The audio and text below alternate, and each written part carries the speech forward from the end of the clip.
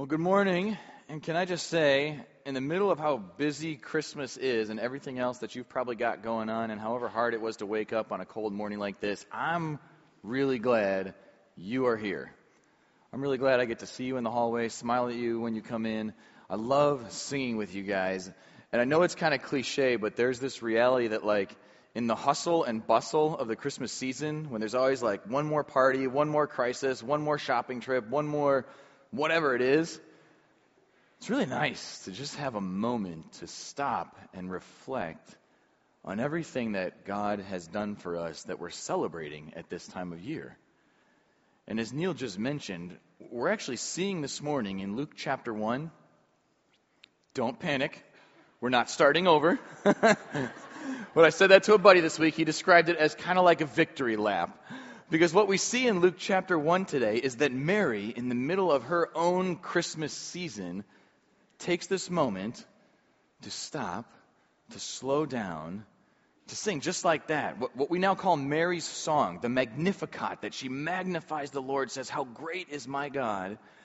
And in the midst of that, she picks up on this idea that God has been using since almost the beginning of time to predict Christmas.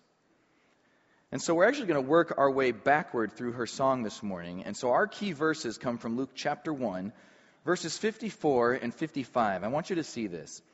Mary ends her song by saying, "He has helped his servant Israel in remembrance of his mercy, as he spoke to our fathers, to Abraham, and to his seed forever."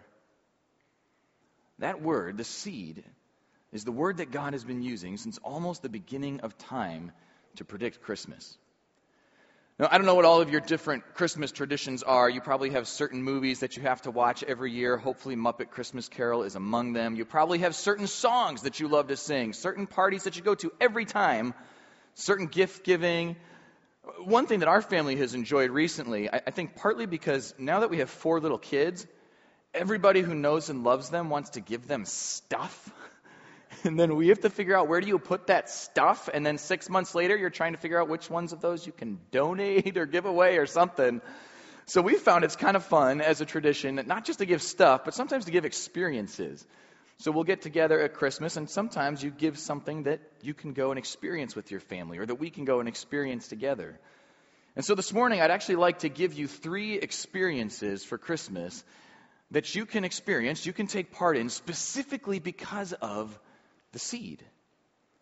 So that word seed, it is biological, and it can be used to mean like a plant seed. You plant a cherry seed, you get a cherry tree. Plant an apple seed, you get an apple tree. But in this context, it actually means a literal, physical, biological, human seed. But that represents a human being. And so sometimes that comes to mean something like descendant or offspring, that it can kind of carry that connotation. And a couple chapters later, Luke actually goes through Jesus' genealogy, because if Jesus went to Ancestry.com, he would probably get something like this. It would show that he has a lot of Jewish blood, but actually a lot more Gentile blood than you would probably think in his DNA. And you can track Jesus in the bottom right corner through all of these generations, the fathers that Mary just mentioned, back to famous people like King David. You know, like we always are like, ooh, I'm related to Abraham Lincoln or something, right? King David, and all the way back, as Mary mentions, to Abraham, and all the way back to the first man ever, Adam. So, just so you know, I am also related to Adam. Me and Jesus have that in common. Actually, you and Jesus have that in common too. But one of the things that you notice here is all of the generations, right? These are all of the seeds. And Mary specifically keys in on Abraham because of the promises that she knows that God has made to him.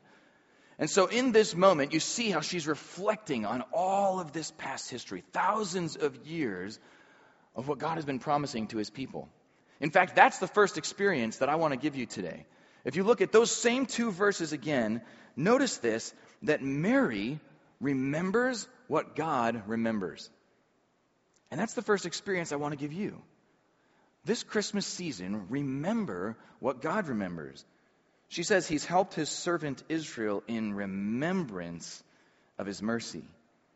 as he spoke to our fathers, to Abraham, and to his seed forever.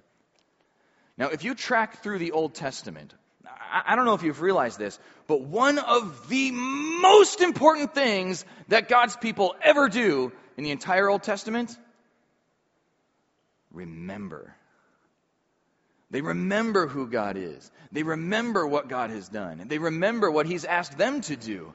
And that leads to obedience. That leads to closeness of relationship. That leads to blessing. And one of the most dangerous things that God's people ever do in the entire Old Testament is forget. Compare Psalm 105 and 106 sometime. We're not going there. That's just homework. When they forget who God is, when they forget what he's done, when they forget what he's asked them to do, it leads to distance in that relationship. It leads to disobedience. It leads to rebellion. It leads ultimately to death. And if you track that through the entire Old Testament, one thing that we see is that sometimes the people remember, sometimes the people forget. Sometimes the people remember, sometimes the people forget. All the time, God remembers. God still remembers. And he always sends us reminders. And so as Mary faces this moment in her Christmas season, I mean, let's be honest, this is a really good thing. Mary is this close. Within her own body is the Messiah. But if we're honest, life has kind of gone sideways for Mary. Right? It's Mary who has to go back to her fiance and try to explain that what's growing inside her, actually, the baby is God's. Right? Her fiance is seeing dreams of angels who are telling him, name the baby Jesus. And then she's in hiding for a while, and how do we explain this to the people around us? And everything has just changed. But even in the midst of that, she remembers what God remembers. She's thinking back through all of those generations, because when it says that he has done this in remembrance of his mercy, that means God has remembered his promises. And he always remembers his promises. So I want to take you all the way back, almost to the beginning in Genesis chapter 3, because when I think Mary brings up the seed, I think that's a key word for us. You know, we sing, Mary, did you know?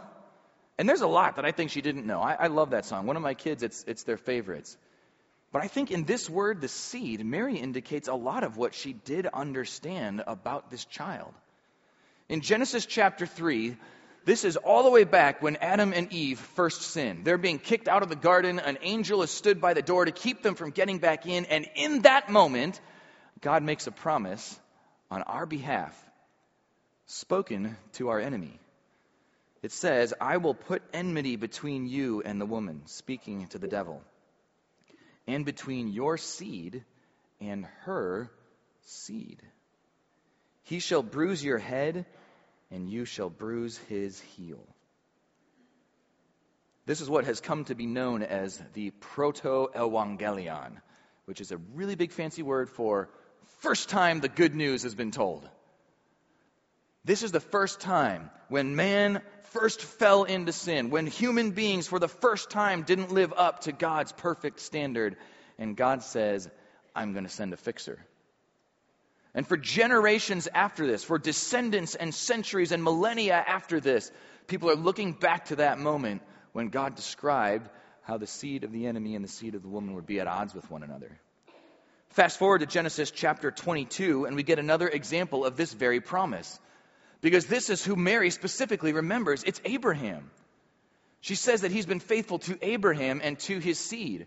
And Genesis 22 is when Abraham goes up the mountain with his son Isaac, and he's going to sacrifice his only son. Before God says, I will sacrifice my only son. And he gives Abraham a different sacrifice. And in that moment, he makes a promise to Abraham. He says, in your seed, all the nations of the earth shall be blessed. In Abraham's seed. You see, Mary knows her Bible. When she talks about the seed, she's remembering these promises. Now here's a question for you guys. Show of hands, how many of you, grammar was your favorite subject in school? Thank you. All right. Yes. Last night, 0. So I'm glad to see a few of you. The rest of you, hashtag deal with it. We're going to talk about grammar for a second. And here's why. Here's why. When Mary mentions the seed, when God speaks of the seed in the garden, and when he promises it again to Abraham here, he's not talking about descendants. Because every single time this word that you've seen it today has been in the singular. So when you go back to the Hebrew, you go back to the Greek, and what you see in our translations here, that is the singular word seed. That he is talking about one human being, one descendant of Abraham. That we realize that the Messiah that we are waiting for, who will be God, who will sit on the throne of God and fight our battles in the name of God, is also going to be one human being. Unless you think I'm digging too deep into the grammar, now we'll fast forward to Galatians 3. Because this is exactly the point that Paul makes when he writes his letter to the Galatians. People who were not Jewish, they were not Abraham's blood descendants, and yet they were told that they could have faith in Christ. And this is what he says.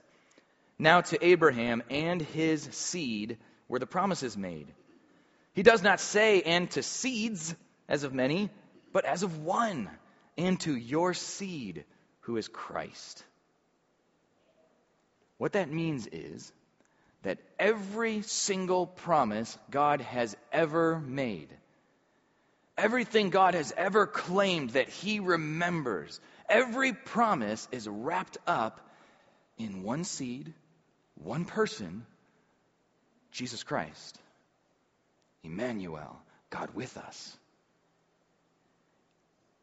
And a few verses later, in verse 29, Paul tells us why that's so important for you and I. Because then, if you are Christ's, if you belong to him, then you are Abraham's seed and heirs according to the promise. You see, when Mary remembers what God remembers, when she brings up the seed, what that means is, if you have trusted the seed as your Savior, every promise God has ever spoken belongs to you through Christ. Yeah, every single one. Turn any page in this book that you want. And that's what I love about what Mary is doing here, because when Mary's life is like good but still kind of sideways, she is processing her life through Scripture by remembering what God remembers. You know, and one of the things that I love about Horizon is that we're always trying to figure out, how do I use the Bible to help me understand the Bible? When Mary says something about the seed, where does that come from? What does that mean? And I think that we can do this too. Like when you are going through your life and you hit the kind of trial like Neil was mentioning earlier. Man, I wasn't going to go here, so I won't totally go here, but I got a phone call last night after this service that details I can't share, but somebody who says, we just found out it's pancreatic cancer and it's the size of a golf ball. When you hit those moments, what do you find in here? What promise has God made in here that reminds you he is still good? When you have a new opportunity in your life and you're trying to decide, is it this good thing or this good thing? You know, how do you turn to James 3 and start praying for wisdom and how to handle that? You know, when somebody in your life hurts you, betrays you, and you can come back to these pages and remember how no matter what people around you do, God is always faithful. If you're like me, sometimes it's when you trip over your own pride, trip over your own temptation, or sometimes that you just think too lowly of yourself. And it's when you come back to this book that God, maybe he puts you in your place. Maybe he puts you in your place. And you remember from these pages who God says that you are. When we remember what God remembers. Now I'm going to let you in on a little secret. Mary's song, the Magnificat, so famous through all of history, is like this close to plagiarism. In fact, I'm exaggerating, but if you look at Mary's song, 75% of what she says is directly out of 1 Samuel chapter 2 in Hannah's prayer. In fact, I am convinced that what Mary's doing in this moment is literally singing Scripture back to God. And I know it's probably hard to read all of this, and I had to put in a bunch of ellipses to try to get some of this to fit on the page, but I want you to see this, because all the way back in 1 Samuel chapter 2, when a woman has a baby by the will of God through a miracle, who's going to be a leader for his people and who's belonged to God since before he was born, that's Hannah. But no wonder this might come to mind for Mary. Hannah prayed and said, "My heart rejoices in the Lord. I rejoice in your salvation." Mary said, "My soul magnifies the Lord, and my spirit has rejoiced in God my Savior." Hannah says, "No one is holy like the Lord." Mary says, "And holy is his name." Hannah says, "Talk no more so proudly. The bows of mighty men are broken." Mary says, "He has put down the mighty from their thrones." Hannah says that the hungry have ceased to hunger. Mary says he has filled the hungry with good things. Hannah says that the Lord brings low and lifts up. Mary says he has put down the mighty and exalted the lowly. And Hannah says he will give strength to his king and exalt the horn of his anointed. The Hebrew word Messiah, the Greek word Christ, the first time that word ever appears in the Bible is in Hannah's prayer. And as Mary sings Hannah's prayer back to God, she realizes it's the seed. It's one person, and in this moment, she's still pregnant.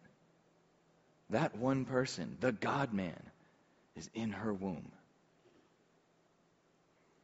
Now, I've got to use self-control here, but I just got to tell you this. There's so much gold in 1 Samuel, and we are actually starting a series in 1 Samuel in January. So, there's like 100 things I want to tell you right now, and we don't have time for that. But come back all through December, but come back in January. I think you are going to love it. I mean, just little nuggets like that. It's so much good stuff. And we've even been talking just with our music team, because we do this from time to time, but how do we really elevate the kind of thing that Mary is doing here? That we just live in the Word in such a way that we even just sing Scripture back to God. Like, just sing His Word back to Him and embrace those promises. And you notice that both for Hannah and for Mary, a lot of what they're focused on is what it looks like to be humble. That the proud are brought low, but the lowly are exalted. Look at how Mary says it for herself in verse 48. So we're backing up now to the middle of her song. She says of God, "He has regarded the lowly state of his maidservant. For behold, henceforth all generations will call me blessed. For he who is mighty has done great things for me, and holy is his name. His mercy is on those who fear him from generation to generation." You see, Mary recognizes how to give regard to God and others, because that's what God does for her.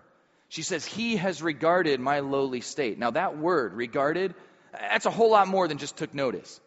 It's not because Mary was so holy and so righteous and so pure that God couldn't help but notice. Right? It's that Mary's thinking, I'm just a woman. I'm just a girl. I'm just like anybody else, but He regarded me. When God regards others, He gives them blessing. He gives them notoriety. He gives them importance. He gives them value. She says, He is mighty. She gives Him regard because He gives regard to others. And there's a few examples of that in the next few verses. Verse 51, that He has shown strength with His arms, scattered the proud in the imagination of their hearts. He's put down the mighty from their thrones and exalted the lowly. And so there becomes, in the midst of this song about the seed, her reflection on the Messiah, pride versus humility. What it looks like to be proud, what it looks like to be humble. And I love that idea he uses. He has scattered the proud in the imagination of their hearts. Because that's usually where pride is happening, right? Like if you and I come into this room and you're talking to somebody, before the service starts, and somebody walks up to you and says, excuse me, I hate to interrupt. Have you noticed how wonderful I am?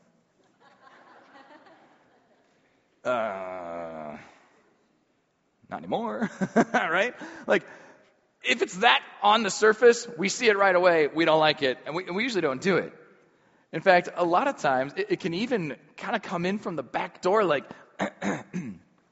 well, you know what? I won't say anything because I'm so incredibly humble. People won't even know it. And it's in the imagination of my heart that I begin to think I'm more than I am. You see, I think if Mary says, or if we say, man, I have done great things. Now hear me, because there are good things in our lives. And I know a lot of you, and there are great things you have done, and I would celebrate those with you. But notice the difference in Mary saying, he is mighty, and he has done great things for me, versus letting the imagination of my heart start to say, look at everything I've done. And what if instead we say, he has done great things for me. Just like Mary, he put me in a specific place on the planet, in a specific time in history. You know, it's God who gave me my aptitude, my intelligence. Is it possible? It's even God that gave me my work ethic to use all of those things so that he can do great things through me. And now the imagination of my heart starts to be about how great and mighty and glorious God is. And that God was so humble that he came to earth as a seed. You know, this is a picture of our nativity set, and I brought a piece of it with me today because when you look at that, for all of the shepherds and angels and animals and wise men, and I know they probably weren't there, but we're not talking about timelines right now. It's just a Christmas decoration, so relax. But in the middle of that, you see one thing. Her and her seed. I mean, process that for a moment.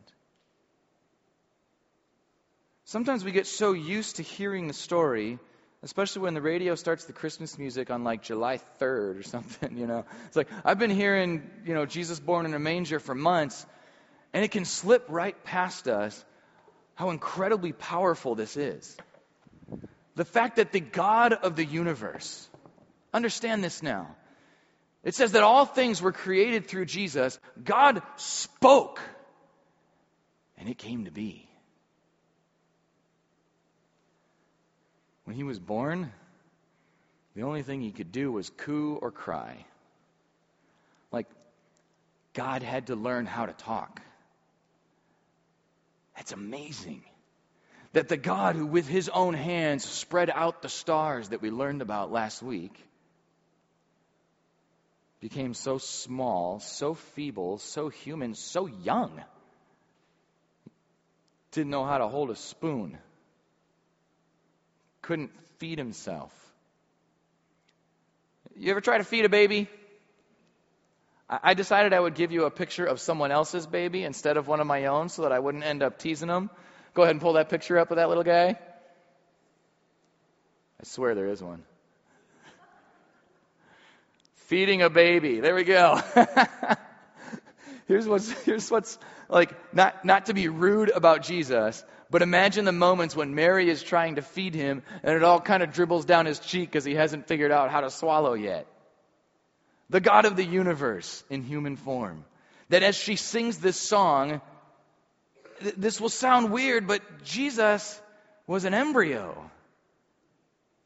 That if she had an ultrasound, he would look like a circle with a little thing flip-flopping that was his heartbeat. God of the universe became the seed. That's humble. And in fact, he took it even farther. Because he humbled himself, not just to the point of being a baby, not just to the point of being in utero, he humbled himself to death, even death on a cross.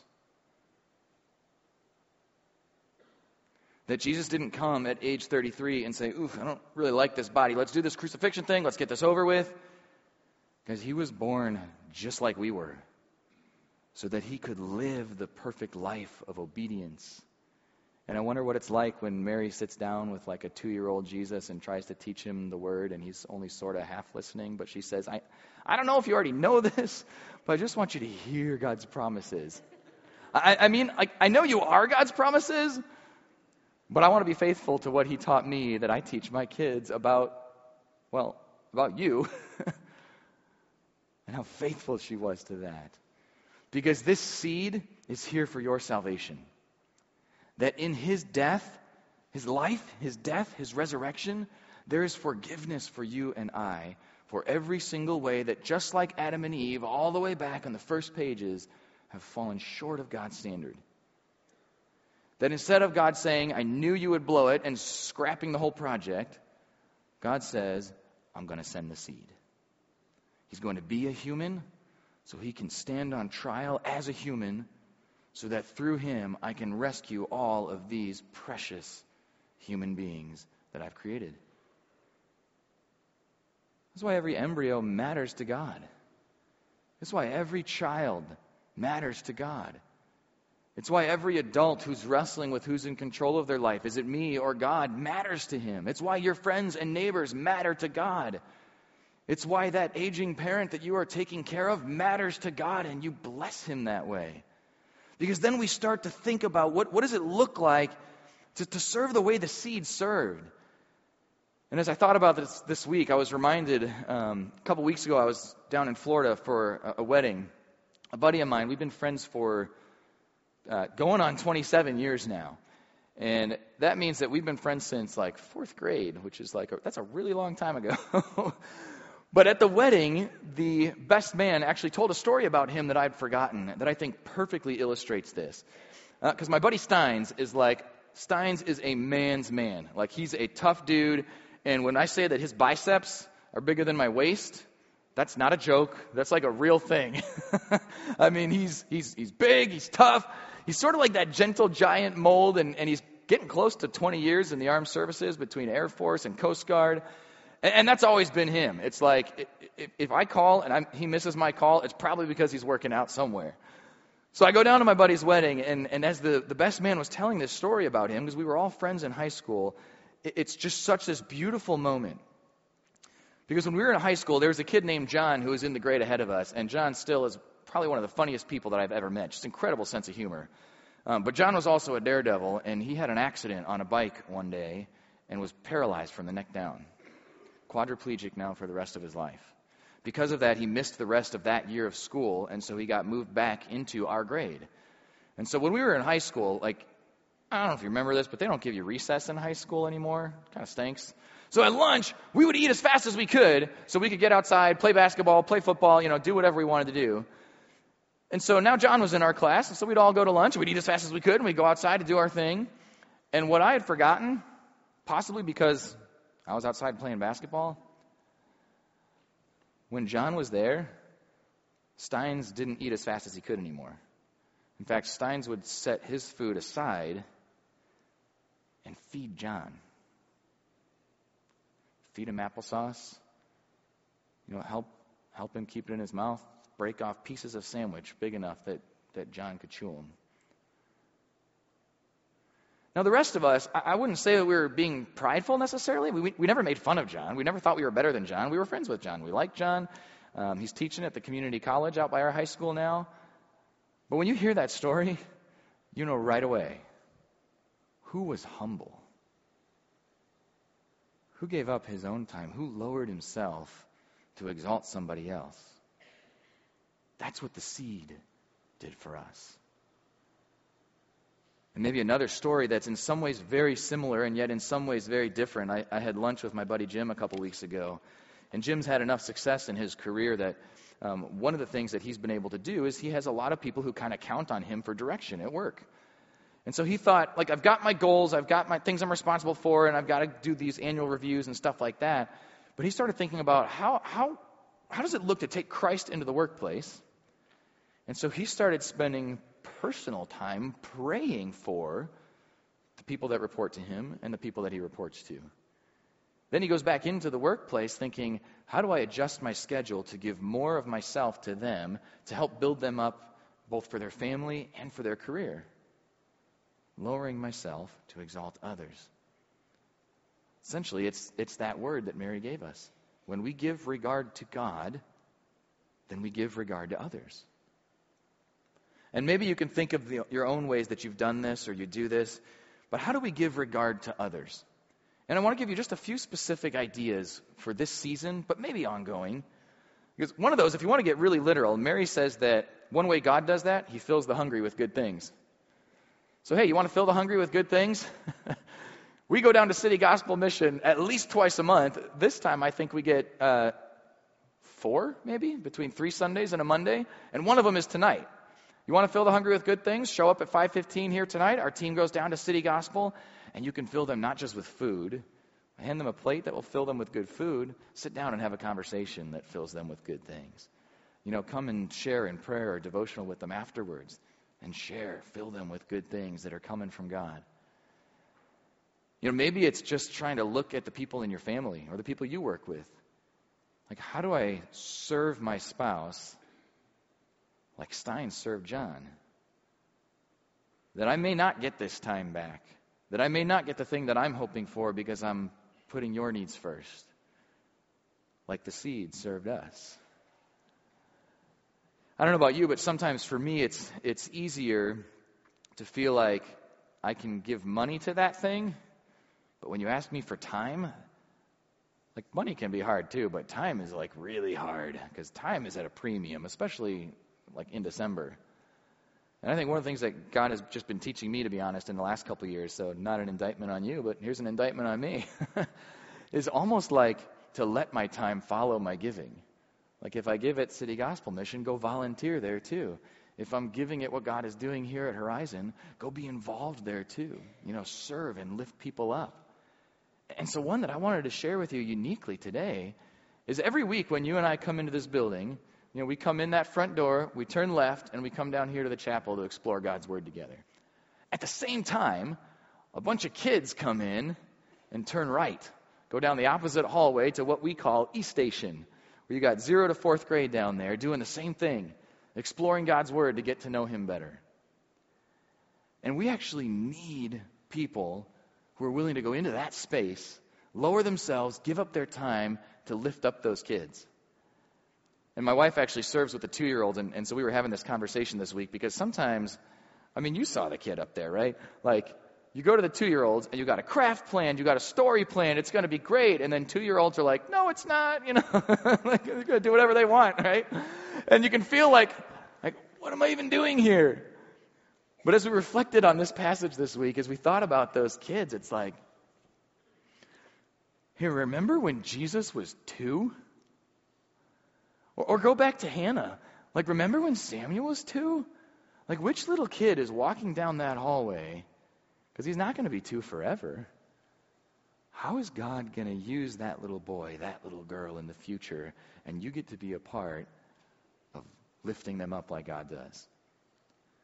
Specifically, I would tell you, if you can do the 4:30 on Saturday, we would love to have you as a part of that team. So maybe that's just something that you think about, something that you pray about even in this season, as a way to give regard to others. Because then Mary brings it all home in these, really the first 2 verses as we get back to the beginning of her song. When Mary said, "My soul magnifies the Lord, and my spirit has rejoiced in God my Savior." For her, that's what it all comes back to. Everything else in here is stuff that God has done. The one thing Mary does, rejoice. She rejoices in the salvation of the seed. And that's the third experience that I want to give you. The first is to remember what God remembers. The second is to give regard to God and others. And the third is right here, that this season we rejoice in the salvation of the seed. And maybe that's what you love about this season, and maybe that's what you love about coming to a place like this and just having a moment to sing, "Oh, come let us adore Him again." To sing, guys, King of Heaven, come down. Oh yeah, as a seed. And just remember. So this is your key takeaway today. I want you, in the next few weeks, in this season, to plan an experience, to remember, regard, and rejoice. Maybe remembering is just as simple as, hey, go get 1 Samuel and start reading through that. I think you will enjoy, if you are ahead of us, instead of like waiting till the weekend to see what it's about this week, like read ahead, how much God will work that thing into your heart. So maybe remembering what God remembers is just going back and starting to read 1 Samuel. Or I've heard a couple people that now that we've finished Luke, it's to go back and reread the book of Luke, like kind of all at once, and just let God remind you of everything he's been teaching you in the last couple years. And maybe you plan an experience for how to regard others. And maybe it's something that we've mentioned here. Maybe it's as simple as just coming up to me afterwards and saying, hey, Drew, tell me more about East Station. And then plan an experience to rejoice in the salvation of the seed.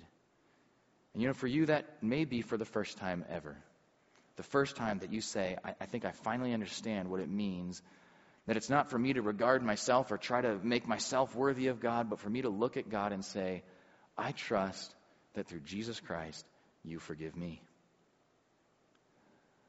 And I didn't necessarily intend this as I was planning this message, but did you know we're actually planning an experience in the next couple of weeks where 8 times in one day we're going to get together and rejoice in the salvation of the seed? This is probably one for you. And let's see, the times are on the screen here. Okay, so we're doing 8 identical services on Christmas Eve. So the weekend services will be the same. But 10, 11, noon, 1, a break at 2, then 3, 4, 5, and 6. We're planning an experience to celebrate the salvation of the seed. So here's what I want you to think about there. Because yes, there are complimentary tickets out in the atrium, and you can go get those and make sure you get enough. And if you find out you don't need that many, please bring them back. All that stuff, good stuff, still true. Do that today. But as you think about it this way too. Not just the practical piece of like, okay, so what time works for us and when are we doing Christmas Eve? But who do you know who might need to rejoice with you? Who's out there that if you invite them to Christmas Eve, this might be the year, this might be the first time that they accept that invitation because they need a minute too to just stop and reflect on who he is. In fact, I might even encourage you, and I'm not saying this to everybody, but I'll say it to you guys. Would you consider one really practical way to kind of lower ourselves and lift others up? 3, 4, and 5 are always our most packed services. They're the ones we run out of tickets the fastest. They're the ones that if somebody's going to get to the door and we have to tell them, I'm sorry, can you wait till the next one? It's going to be 3, 4, 5. So, if you go to the ticket table and ask for those, I'm not going to, be hiding behind that Christmas tree to, slap them out of your hand or anything. Because if that's all that works for you, please come and enjoy Christmas Eve. But just think about, if you could do the 10, the 11, the noon. Our family's going to do the noon this year. To save space for our friends and neighbors that they can have the best times. Would you just think about that? And if you've got a neighbor, I'm asking one guy, and if he says he can only do 5, then my family will be doing noon, but I'm going to sit by him at the 5 o'clock because I know he needs this. So would you think about this that way too? Not just when can you be here, but when can you celebrate with somebody else who might want to hear more about Jesus Christ? Hey, can I pray for us that way right now? God, you are mighty and you have done great things for us. So just in this moment, I want to say we remember what you remember. Jesus Christ, our Savior, our seed, and we give you thanks in his name. Amen. Thank you for being here. We will see you next week.